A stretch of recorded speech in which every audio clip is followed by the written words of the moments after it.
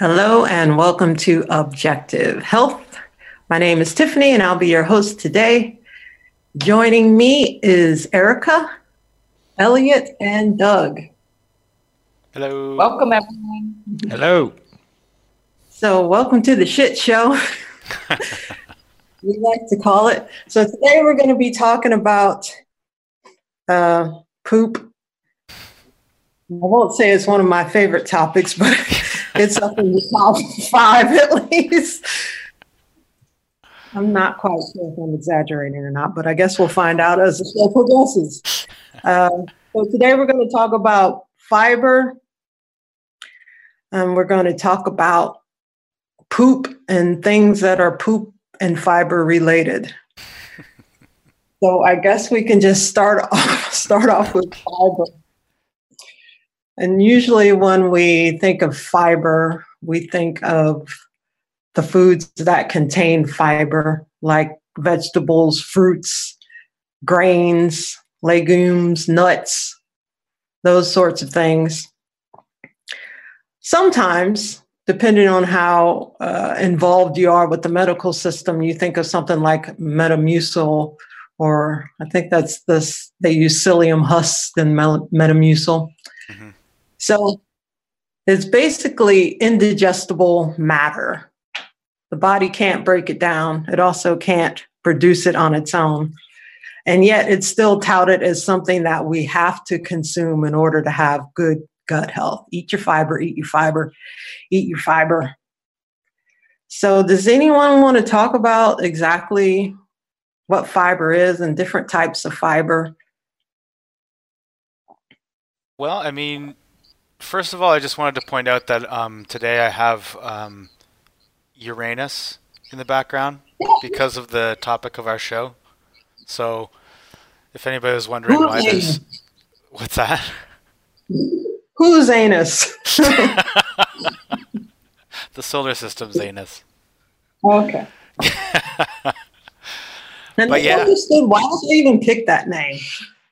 Out of all the names in the world, they call it Uranus. Well, I know that some people pronounce it Uranus, just to maybe take away from that whole anus part of it.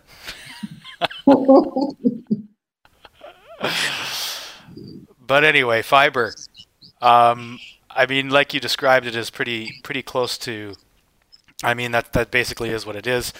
But I guess it's a carbohydrate for one thing, and it's basically just chains of carbohydrate that are indigestible by us because they contain bonds that our digestive system can't break.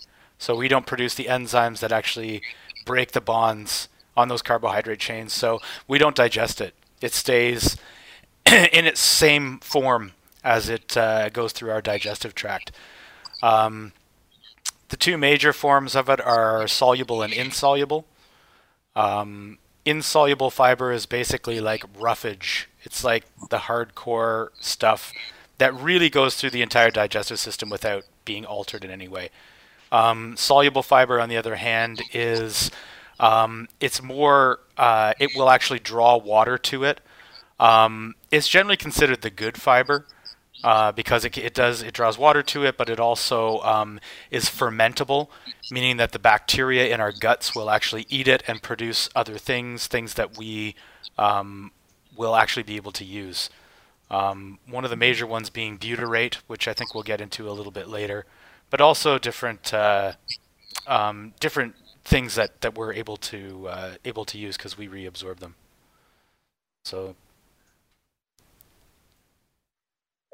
Excellent. Okay, well, if we can't produce it and we can't digest it, why do they say we need it? Why would we eat anything that we can't digest? Yeah, I think that's a good question. And I think generally, if you look into the kind of the history of how fiber actually started to get recommended, it's a bit of a shit show.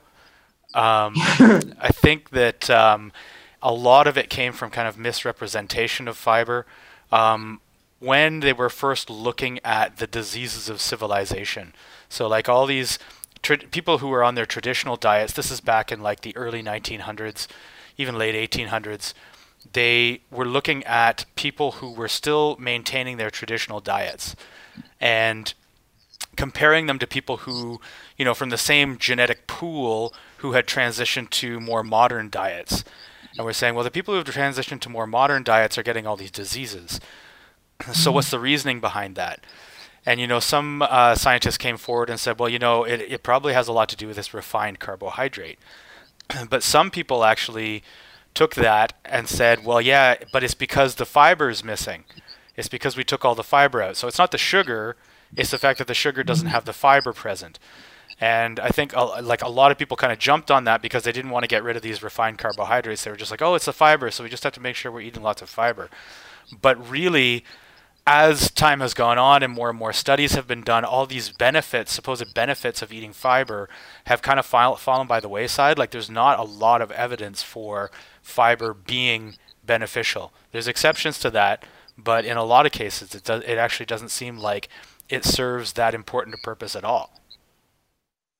Yeah, so when you isolate fiber, you provide fiber-based supplements. The expected result was that you would see significant clinical benefit in using these kinds of supplements if the fiber was the beneficial aspect of the food.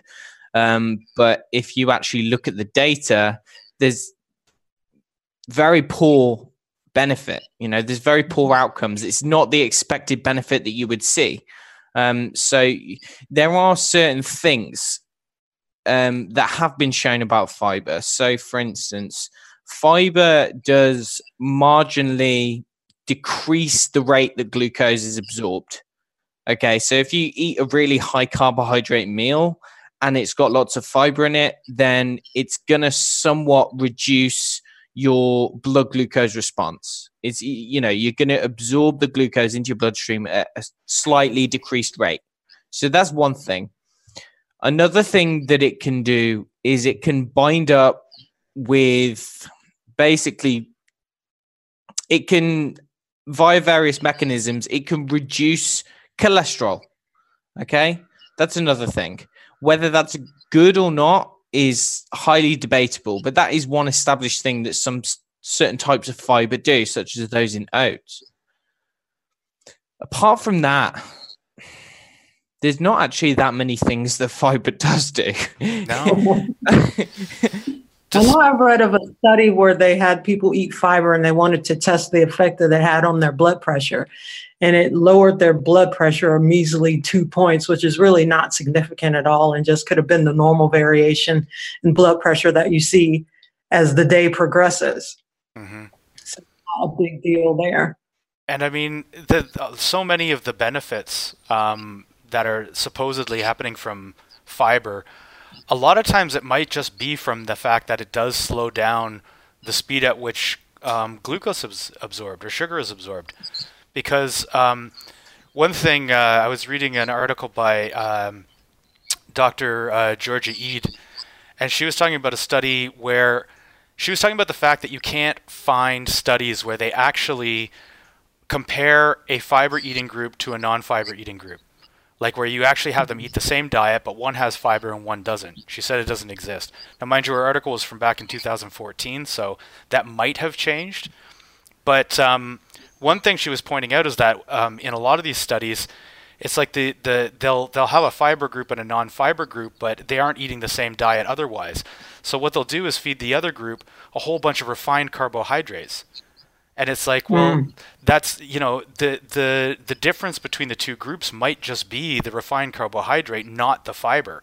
So it's not that the fiber is improving things, it's that the refined carbohydrates are making things a lot worse. So, yeah. Yeah. Typically, when you look at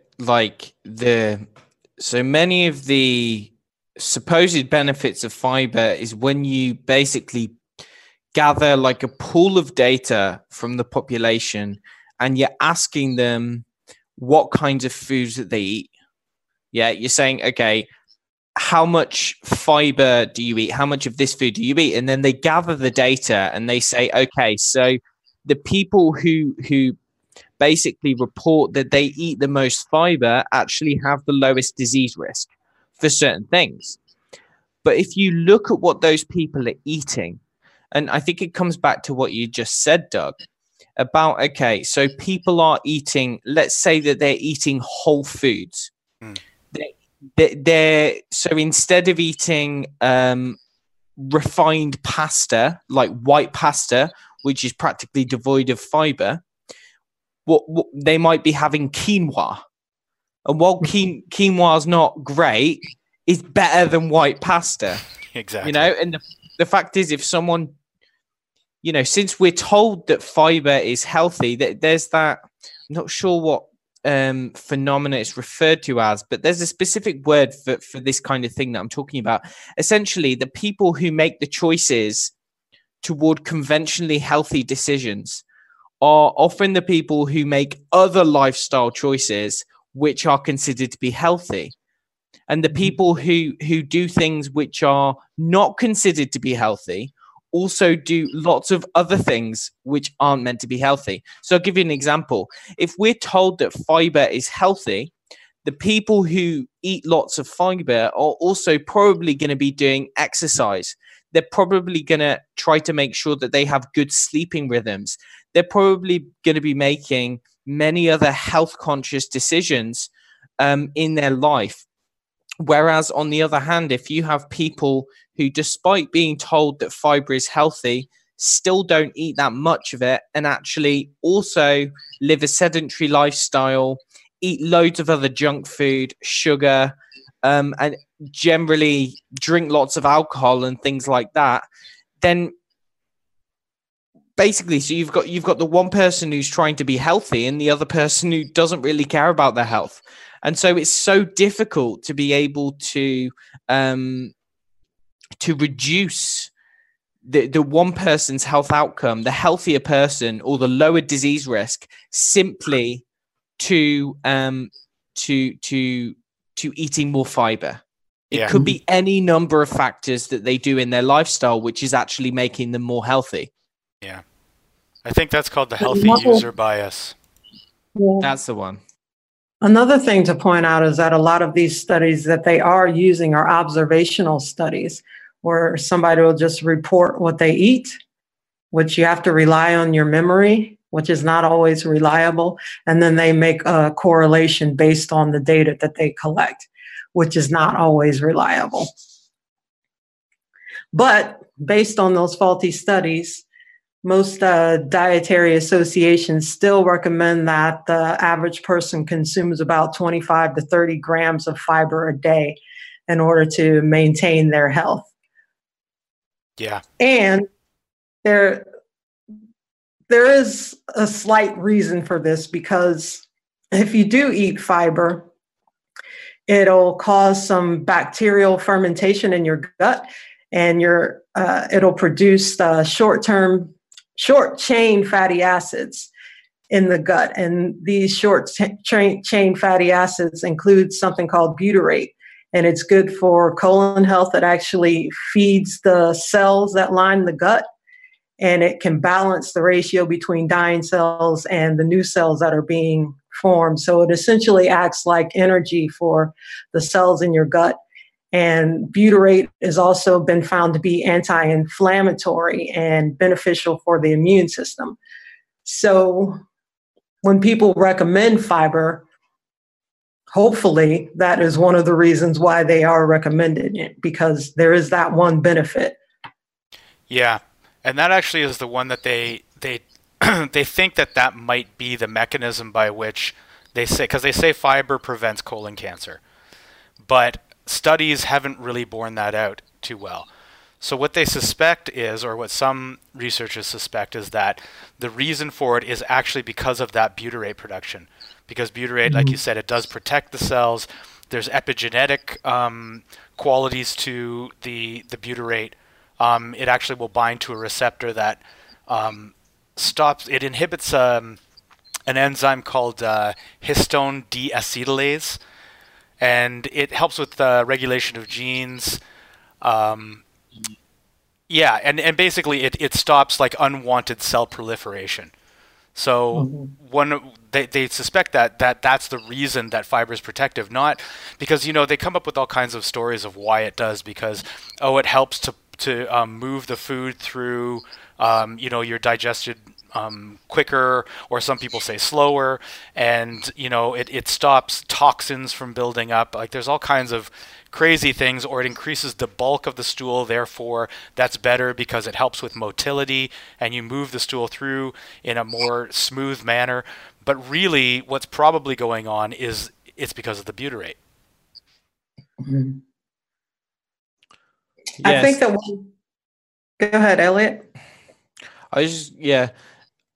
So it's undeniable that butyrate is like a really cool thing, yeah? Just butyrate supplementation, just with this short chain fatty acid, you find it in small amounts in certain types of foods, like butter, that contains some butyrate, and some other things like fresh cream, I think. But just even supplementation with it has actually found very good results in certain gastrointestinal disorders. So the butyrate definitely seems to be cool, and it's not only just having an effect on the cells lining the gut, but it's actually theorized to be like almost a systemic effect as well. So the butyrate is actually, this special kind of fat is actually getting into the bloodstream, having various kind of signaling effects to the immune cells in the gut, but also potentially to the brain, to the neurological system, and to various other systems, the cardiovascular system. And there's all of these postulated really beneficial effects of this fat. So, yeah. Well, one thing that's interesting is that, a lot of us here, all of us here are doing low carb diets in some respect. And, a low carbohydrate diet necessarily is going to be lower in fiber than a standard or high fiber diet, or sorry, high carbohydrate diet. Just because where you get your fiber from is from fruits, vegetables, all these things that happen to be high in carbohydrates. So Mhm. one thing that experts will often warn you against low carbohydrate diets, such as the ketogenic diet or carnivore or paleo, all these kinds of things, is that you won't be getting enough fiber, and then you're going to get colon cancer and you're going to die. But interestingly, there was an article recently by, let me see if I can pull it up here. Damien, it was called Fiber and Colon Health on a Well-Formulated Ketogenic Diet. And it's by some fairly well-known researchers in ketogenic diets. They wrote a couple of books, one of which was Was called it the Art and Jonathan Science of... Finney? Yeah, Stephen Finney, Jeff Volek, and there was another PhD with them as well called Brooke Bailey. And what they were pointing out is that on a ketogenic diet, you actually are forming ketone bodies. So you drop your carbohydrate, your liver starts to produce ketone bodies as an energy source. And one of those is called beta hydroxybutyrate. And it actually is only one molecule away from butyrate. And can actually be used in pretty much all the same processes that butyrate is used in, only in a lot of cases it's actually better. Yeah. So for, like I was talking about, the inhibition of histone deacetylase, it actually does that better. It can be used as an energy source, and it gets used in all the same places that butyrate gets used in the body. So in other words, despite the fact that you're lowering your fiber and the bacteria in your gut aren't fermenting it and producing butyrate, you're producing your own, more or less the same thing, that does all the same kind of stuff, only some of it actually does better. So if pretty much all the benefit of fiber is coming from butyrate production, which chances are is the case, there might be other things involved, but certainly the vast majority of benefit is coming from this butyrate. Then you don't really need to worry about lowering your fiber, because you're basically producing all those benefits via a different mechanism. And not only are you getting the benefits of butyrate, if you are following a well-formulated ketogenic diet, you're actually producing more butyrate than you would be producing if you're eating a high fiber diet. So say like if you consider 25 to 30 grams a high fiber diet, if you are in ketosis, your liver is going to be producing 75 to 150 grams of beta hydroxybutyrate. So we already talked about the benefits of butyrate. So you're getting even more benefit by following a ketogenic diet. Now, a devil's advocate, or someone might come along and say, okay, so if you can, if you have on that diagram just then, it said with an optimized microbiome, you're producing butyrate. You're never going to be producing as much butyrate as you are beta hydroxybutyrate, but the amount of butyrate that you supposedly produce via dietary fiber is still supposedly beneficial. But you notice on the diagram it says optimized microbiome. So what we're doing is we are assuming that dietary fiber is beneficial for everyone. That we're assuming that everyone's gut can produce a bunch of butyrate. But quite frankly, if you look at people's stool tests, there's various tests which measure the stool and actually measure the various types of fatty acids. And it measures, you've got three primary fatty acids that are produced by the bacteria. So you've got propionate, you've got acetate, and you've got butyrate. And so if you run a stool test on someone, you can get a rough idea as to how many of these fatty acids are actually in the stool. And so from looking at quite a few stool tests in the past, I can tell you that the amount of butyrate produced, or with regard to the reference ranges, I haven't seen many people with a microbiome that is producing significantly amounts of butyrate. And these people are usually people who have digestive issues. So while someone with like what you might call a robust digestive system might actually be able to derive benefit from dietary fiber, there are lots of people who actually it seems to cause more problems than benefits. It seems that you see there are many different kinds of gases that you can produce. For instance, one is called hydrogen sulfide gas.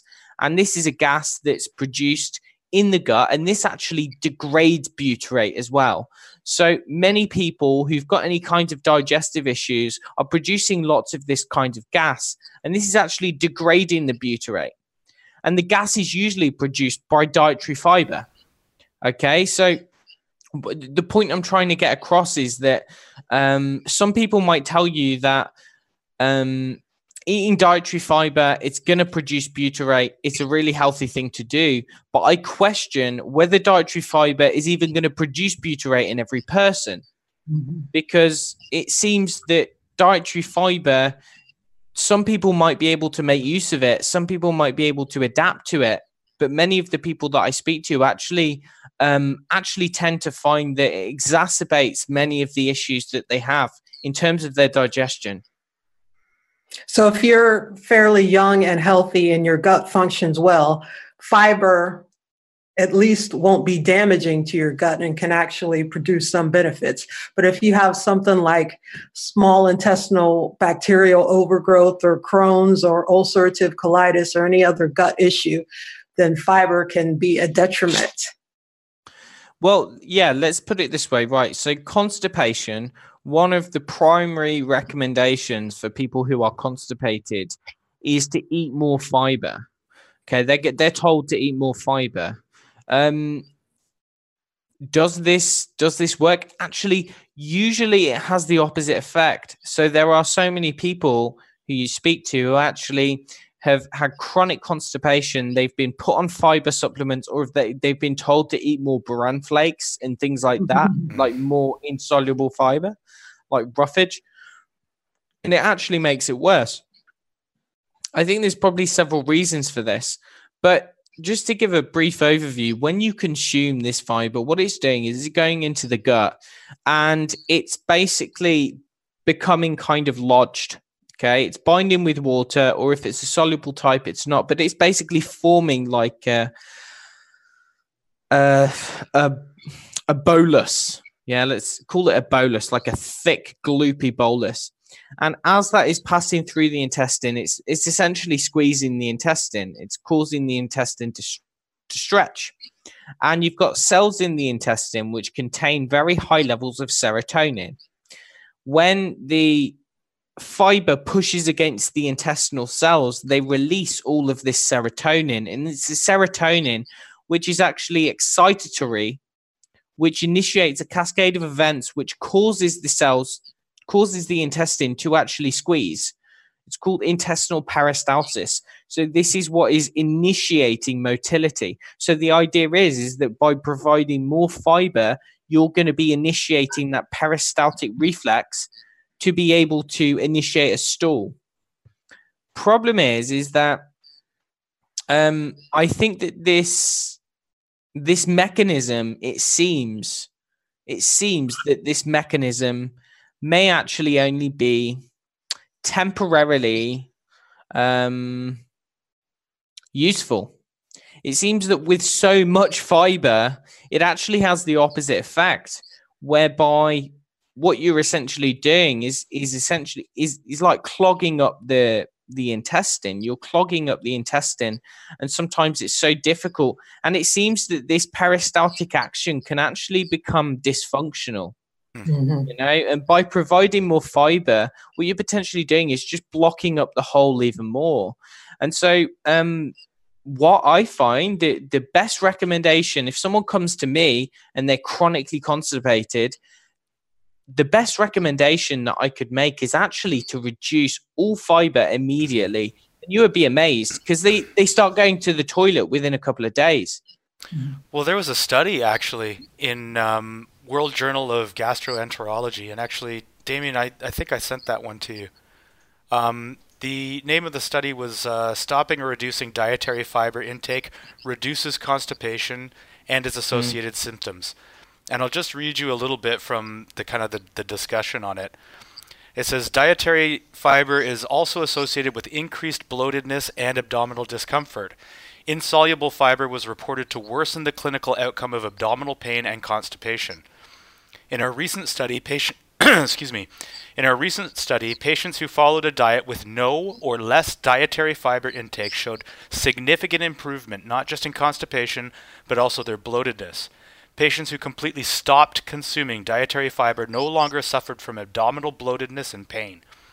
These symptoms are caused by the fermentation of dietary fiber by colonic bacteria, which produces hydrogen, carbon dioxide, and methane.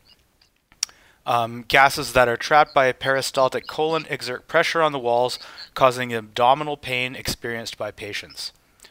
So just there, you see, I mean, they're getting, in their study, they had different groups eating different amounts of fiber, and there were people who had kind of chronic constipation, and the group that stopped fiber altogether had the best result. The group that lowered their fiber had pretty good results, although not as good. And the people who continued on their normal fiber diet had no results whatsoever. They were just, they continued to have the problem. So, I mean, it just goes to show you there, like the whole idea that fiber helps with constipation is based on nothing. It's like that. It's not, in fact, the case. It is the opposite of what is true. Yet doctors keep pushing it. And I've seen this quite frequently in my work, especially working with little old ladies in nursing homes. So if they're in a nursing home, they're not well in the first place. So you would assume that there is something going wrong with their guts. Sometimes their guts look a little distended and bloated, and the doctors will prescribe them fiber because they complain of being constipated.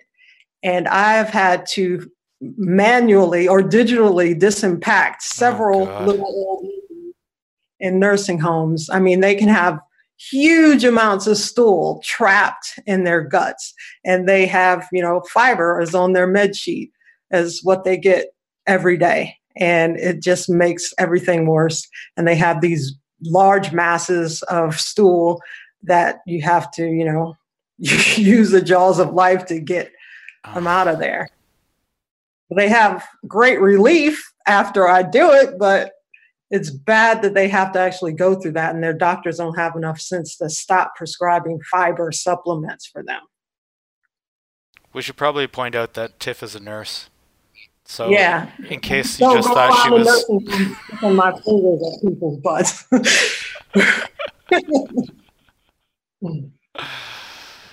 Yeah. So anyway, I think fiber it's basically all hype from what I can tell. I mean, the whole thing about the weight loss too, like people said that fiber actually helps with weight loss. I mean, that was a thing for a long time, and all these people were kind of loading up on fiber as a means of trying to lose weight. But in studies, that just doesn't bear out. And the thing was, they were saying that it helped because it would make you feel more full. It just provides this. It's like eating a rock, basically. It like takes up space in your stomach, and so you won't be as hungry because you'll feel more full. Well, this doesn't play out because, I mean, you can't fool the body that easily, right? Like the idea that the body is just going to be like, oh, I guess I'm full. Meanwhile, it's getting no nutrition from any of that. I mean, the body, I think, a lot of the reason for the obesity epidemic is that people are eating nutrient deficient food. The body keeps on telling you to eat more because what you're eating isn't giving it what it needs. It's not getting the vitamins, the minerals, the macronutrients, any of the stuff that it actually needs. So it's giving hunger signals. I think the same thing would happen with fiber. I mean, even just because you have a physically full feeling, your stomach still, or your body is still going to be like, I'm not getting the nutrition I need, so please keep eating. So anyway, whether or not that's actually what's happening, the fiber for weight loss thing never played out. It doesn't work.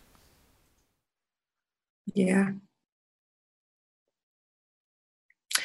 Well, there is some, well, at least articles, that say that it can increase stool frequency. So I guess that depends on what it means by stool frequency. How frequent do you want it to be? Like, do you want to have a bowel movement every day? Or I've met people who said that they poop like once a week, which is not good either. But I don't think that fiber is the answer to it. I think that you must address the diet first before you start throwing fiber supplements at people. Yeah, I think there are cases of people who have had like chronic fiber use, and then they all of a sudden cut out fiber, and it's almost like I think it's theorized that the intestine actually kind of becomes a bit stretched out. And so it can take a bit of a while for the intestine to sort of re-normalize in terms of its diameter or whatever. And so in cases like that, if someone has been on a very high fiber diet for a long time, immediately cutting out fiber may kind of worsen constipation temporarily. And in those cases, you may want to use some kind of a like a laxative, like a magnesium citrate or something like that, or like a magnesium sulfate, or alternatively, gradually reducing fiber. Because if you think it's that stimulus against the intestinal wall, which is kind of like the trigger for the peristalsis. And so if your intestines are so used to having this really thick bolus coming down of fiber, and it's all of a sudden gone, then that could kind of trigger like a temporary constipation. Yeah. I read about that quite often.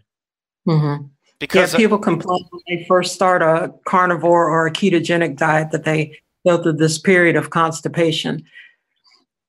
Yeah. Well, because I think that fiber, particularly fiber supplements, they do cause a dependency. It's like people, you know, they're taking it and then they get so used to it and they have to start increasing it, probably because of that stretched out increased diameter that you were talking about, Elliot. But I think also when somebody goes onto a keto or carnivore diet, a lot of the times they think they're constipated when they aren't necessarily, particularly with carnivore, because I think it's just people go a lot less when they're not eating fiber.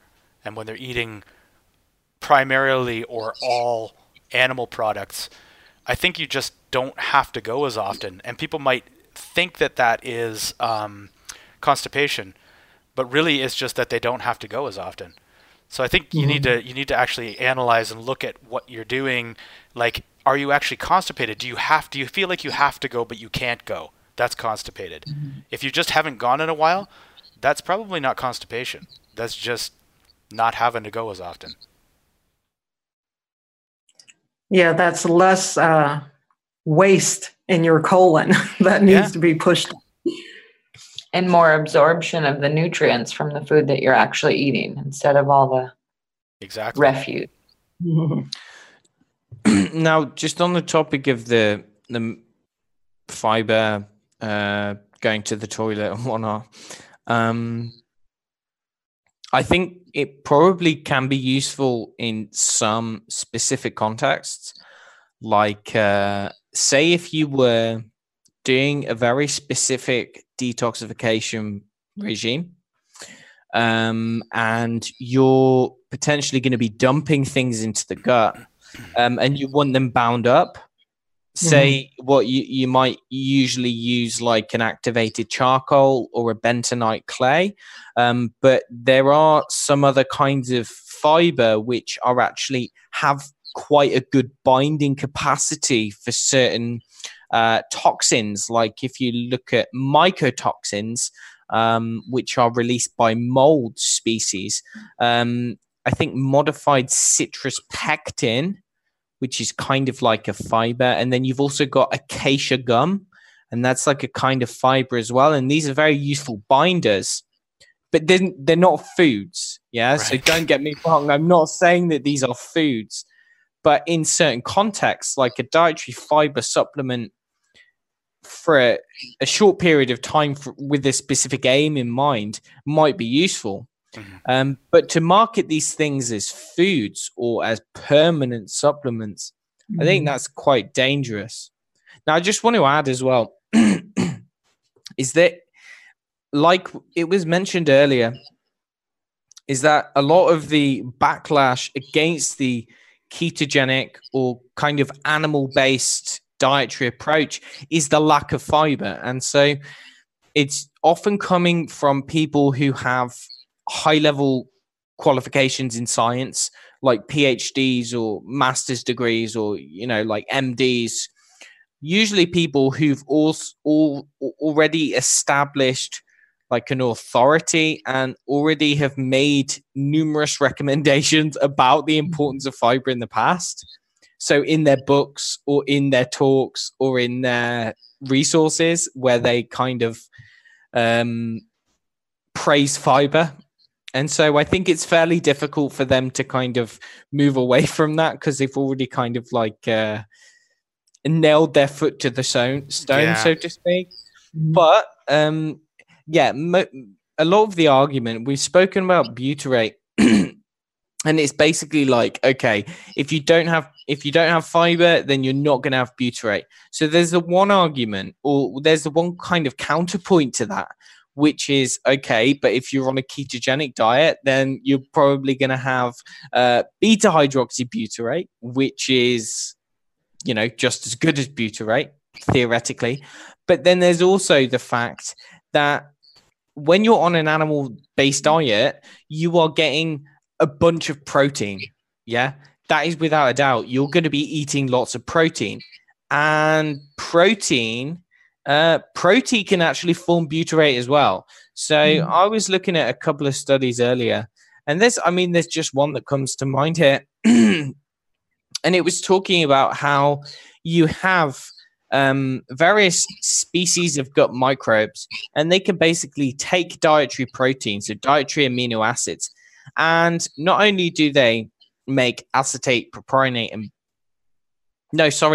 basically what they do is they take these amino acids and they can produce something called methylbutyrate, and they can produce something called isobutyrate. Okay, now these two things are not very different from butyrate. They're all very similar. So what I'm trying to say is that you can get this really beneficial short chain fatty acid from protein fermentation.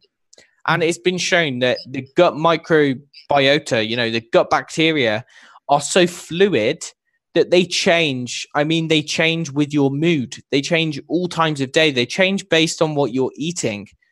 And so if you change your diet from a diet which is really high in carbohydrates and fiber, and you move over to a diet which is really low in fiber and predominantly animal-based, it's theoretically plausible that your gut microbes, or let's say it's likely that your gut microbes are also going to dramatically shift. Mm-hmm.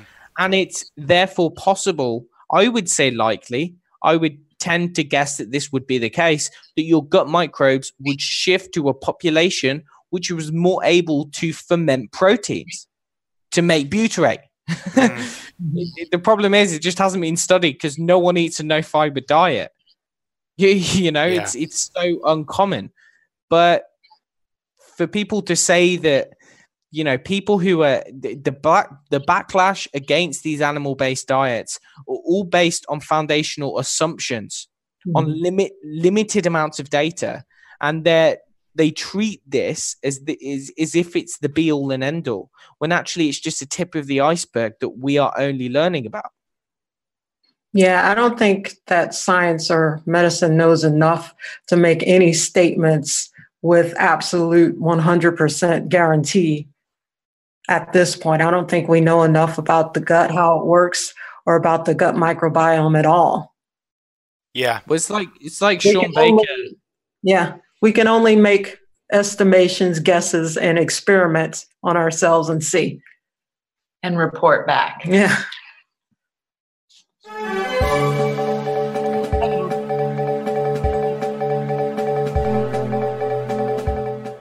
Hello, this is Dr. Gaby, and I'm here with yet another alert about Cypro.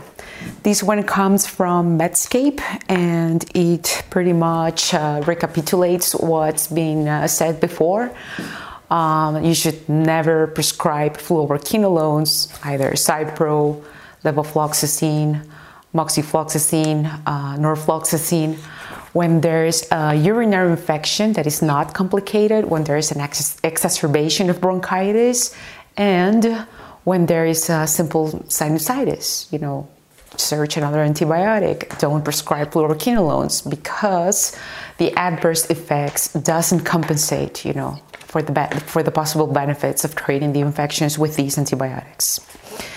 So, the interesting thing about this particular alert, it also specifies that, yes, there has been apparently more aortic dissections, retinal detachment, other than hallucinations, epilepsy, ruptured tendons, severe neuropathy, severe fatigue, and so forth.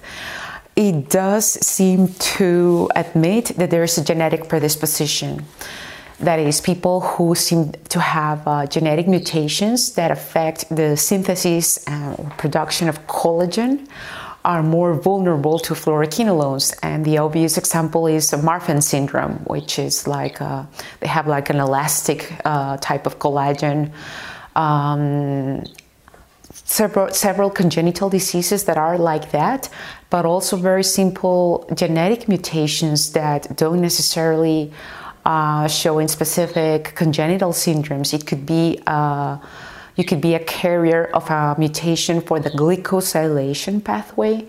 Now, the glycosylation pathway is something that is burgeoning.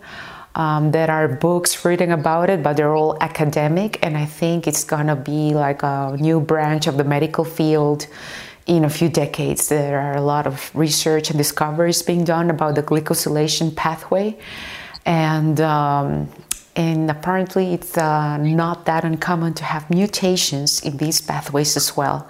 especially Caucasian people, which coincides with my experience that there seems to be more adverse effects to fluoroquinolones in people from Caucasian descent. These people that are typically, I see that are like blondish, you know? And even though I've seen reported cases in all ethnicities, yes, it does strikes my attention that Caucasian people seem to be particularly affected by Cypro and fluoroquinolones in general. So that's another thing you can do. You can run your tests, order genetic tests, or just so you know, because fluoroquinolones are prescribed when there is a complicated infection. They have their indications, but if you have some sort of medical report that makes you not an ideal candidate for fluoroquinolones, I will think that healthcare providers will go an extra mile to see that they will prescribe another antibiotic that is not fluoroquinolones, might be more pricey or more inconvenient, but yeah, you might be a candidate for that antibiotic. So just as a news tip. Goodbye. Well, thanks, Dr. Gaby. She kind of just busted in out of the blue. It was a health alert. Yeah, it was an alert. So we have to keep that in mind. That was some good information on Cipro and fluoroquinolones. Do your research, because those are some very strong antibiotics and you just don't want to take them for anything. So to further our discussion, how about we get down and dirty and just talk about straight up poop for now? Okay. I have a little interesting tidbit of information, kind of adding to what Elliot was talking about the gut microbiome and how we don't know a lot about it, and our topic today being poop. Last year in November, Science Magazine released an article about a poop vault that is being built, I should say, which is focusing on preserving gut microbiodiversity all over the world. And yes, they do collect stool samples. And it's called the Global Microbiome Conservancy, and its efforts is to identify and preserve gut bacteria from different people around the world for study. There's few studies of traditional people, and they have much more diverse gut microbiomes, and this is leading to a lack of certain diseases, right? And so, like you folks were sharing earlier in the show, you know, they're not eating the standard American diet, so they have more diversity in their guts. And so this organization is actually rescuing and preserving these microbes and paving the way for new treatments. And one of these treatments is the fecal matter transplant. Yeah, fecal transplant. And just this last month, the FDA is all up in the shit with trying to control how this is going to be regulated. And the fecal matter transplants, when they were first developed, kind of came out of people from MIT, microbiologists, and they proposed this idea of using fecal transplants to help with, what is it, C. difficile? Is that how you say it? Clostridium difficile, also known as C. diff, which is a really bad infection that mostly old people get, like if they're in hospitals or in nursing homes, and it can be really hard to treat and really hard to get rid of. And so they take healthy poop from donors and they transfer it to these people that are suffering with an 80% success rate. So it's pretty impressive. Wow. If you think about it.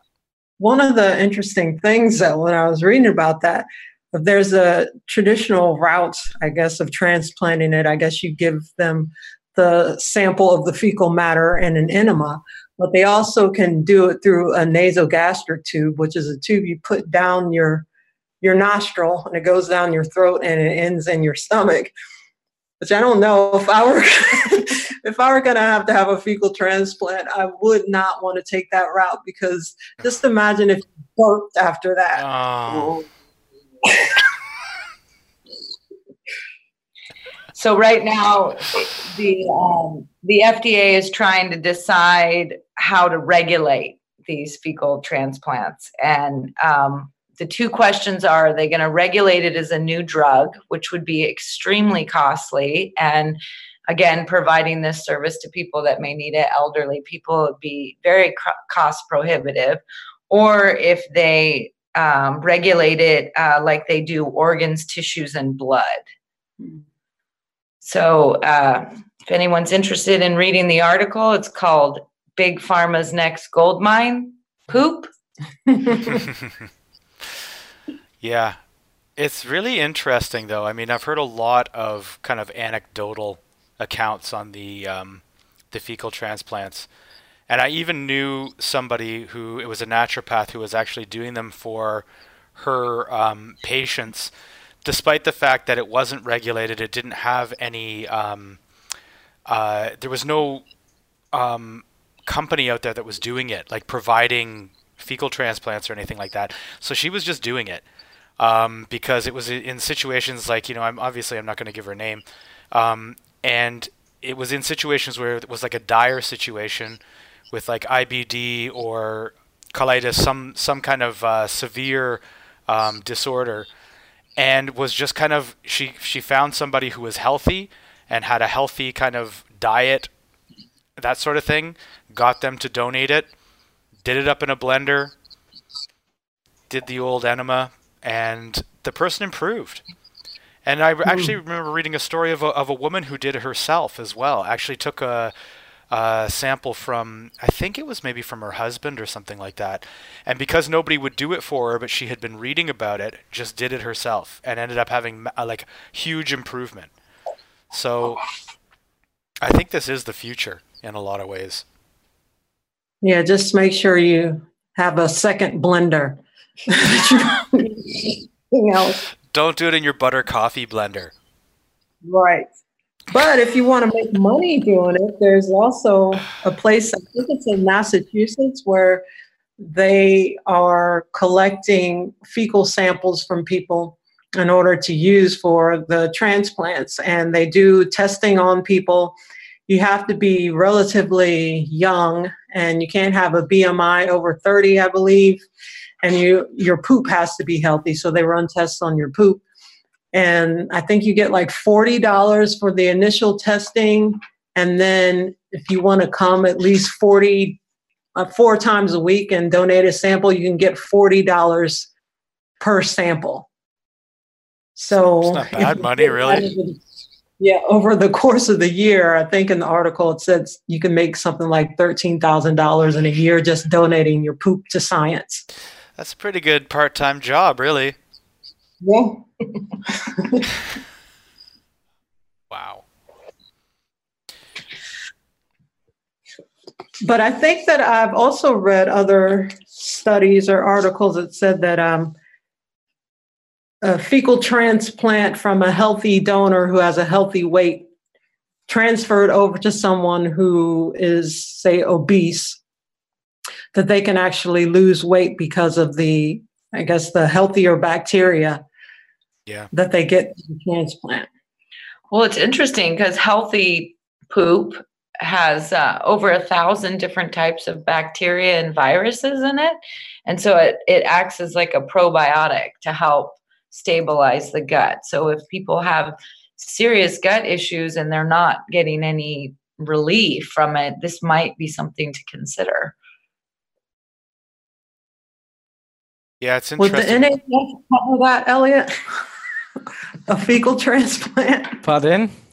Would the NHS cover something like that, or is that considered a fringe treatment? I think in some places they're starting to.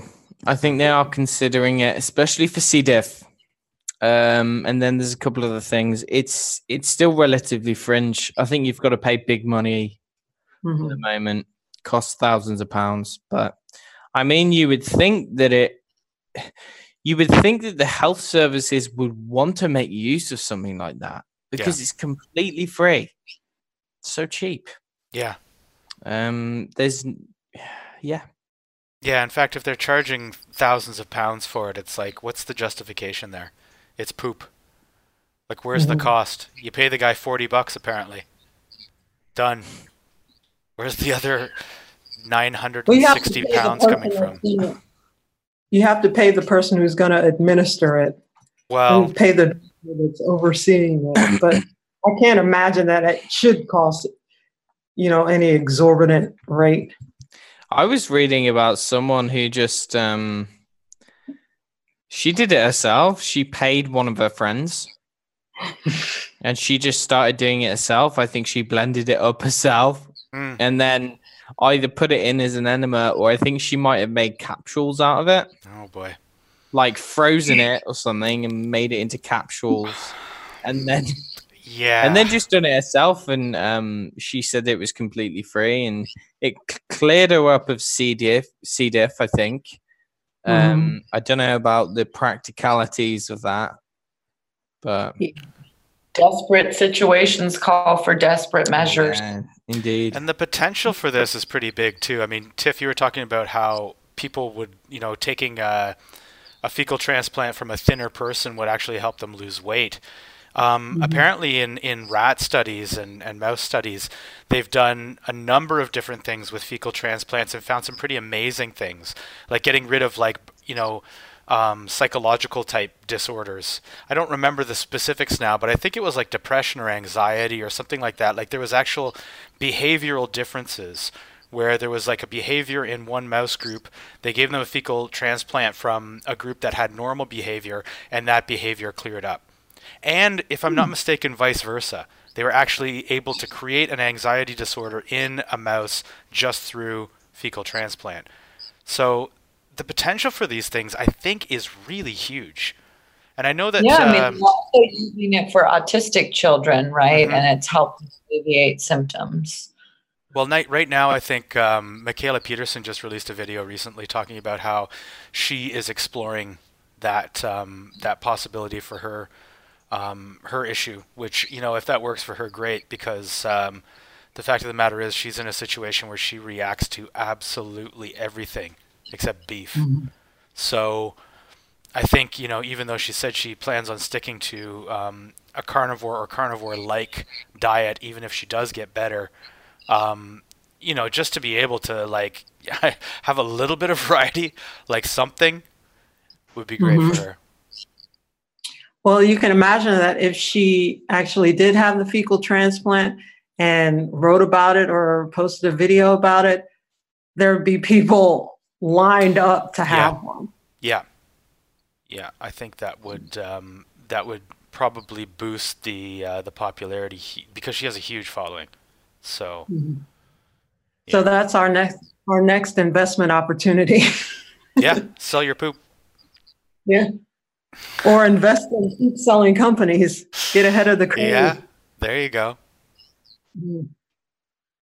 So have we talked enough about poop and fiber and the gut? I didn't have any. We look at that Bristol stool chart just to close things out. We can talk about what is a healthy poop and what isn't a healthy poop.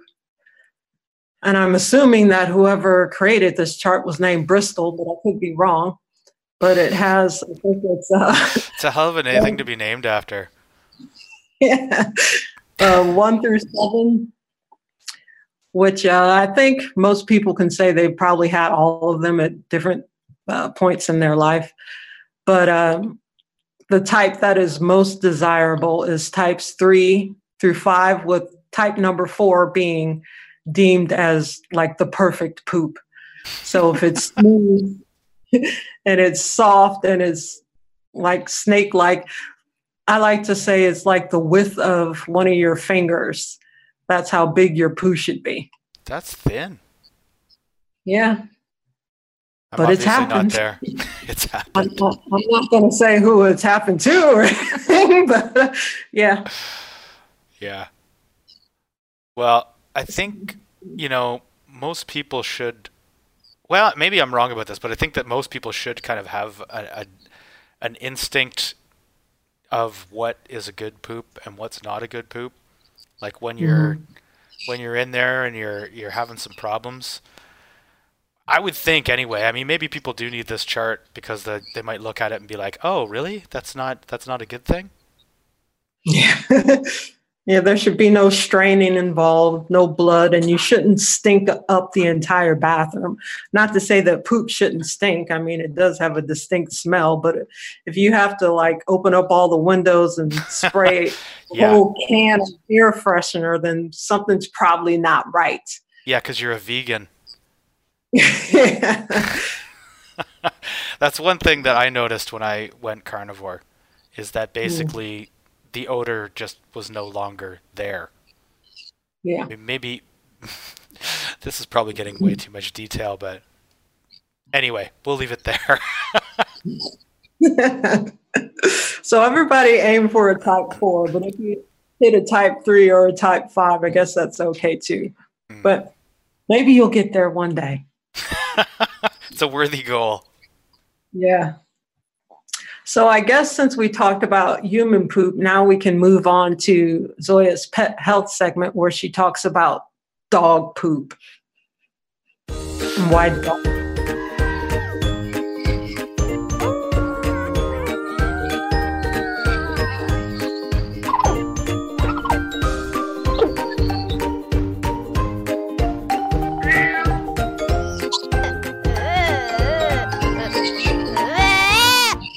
Hello and welcome to the Pet Health segment of the Health and Wellness Show.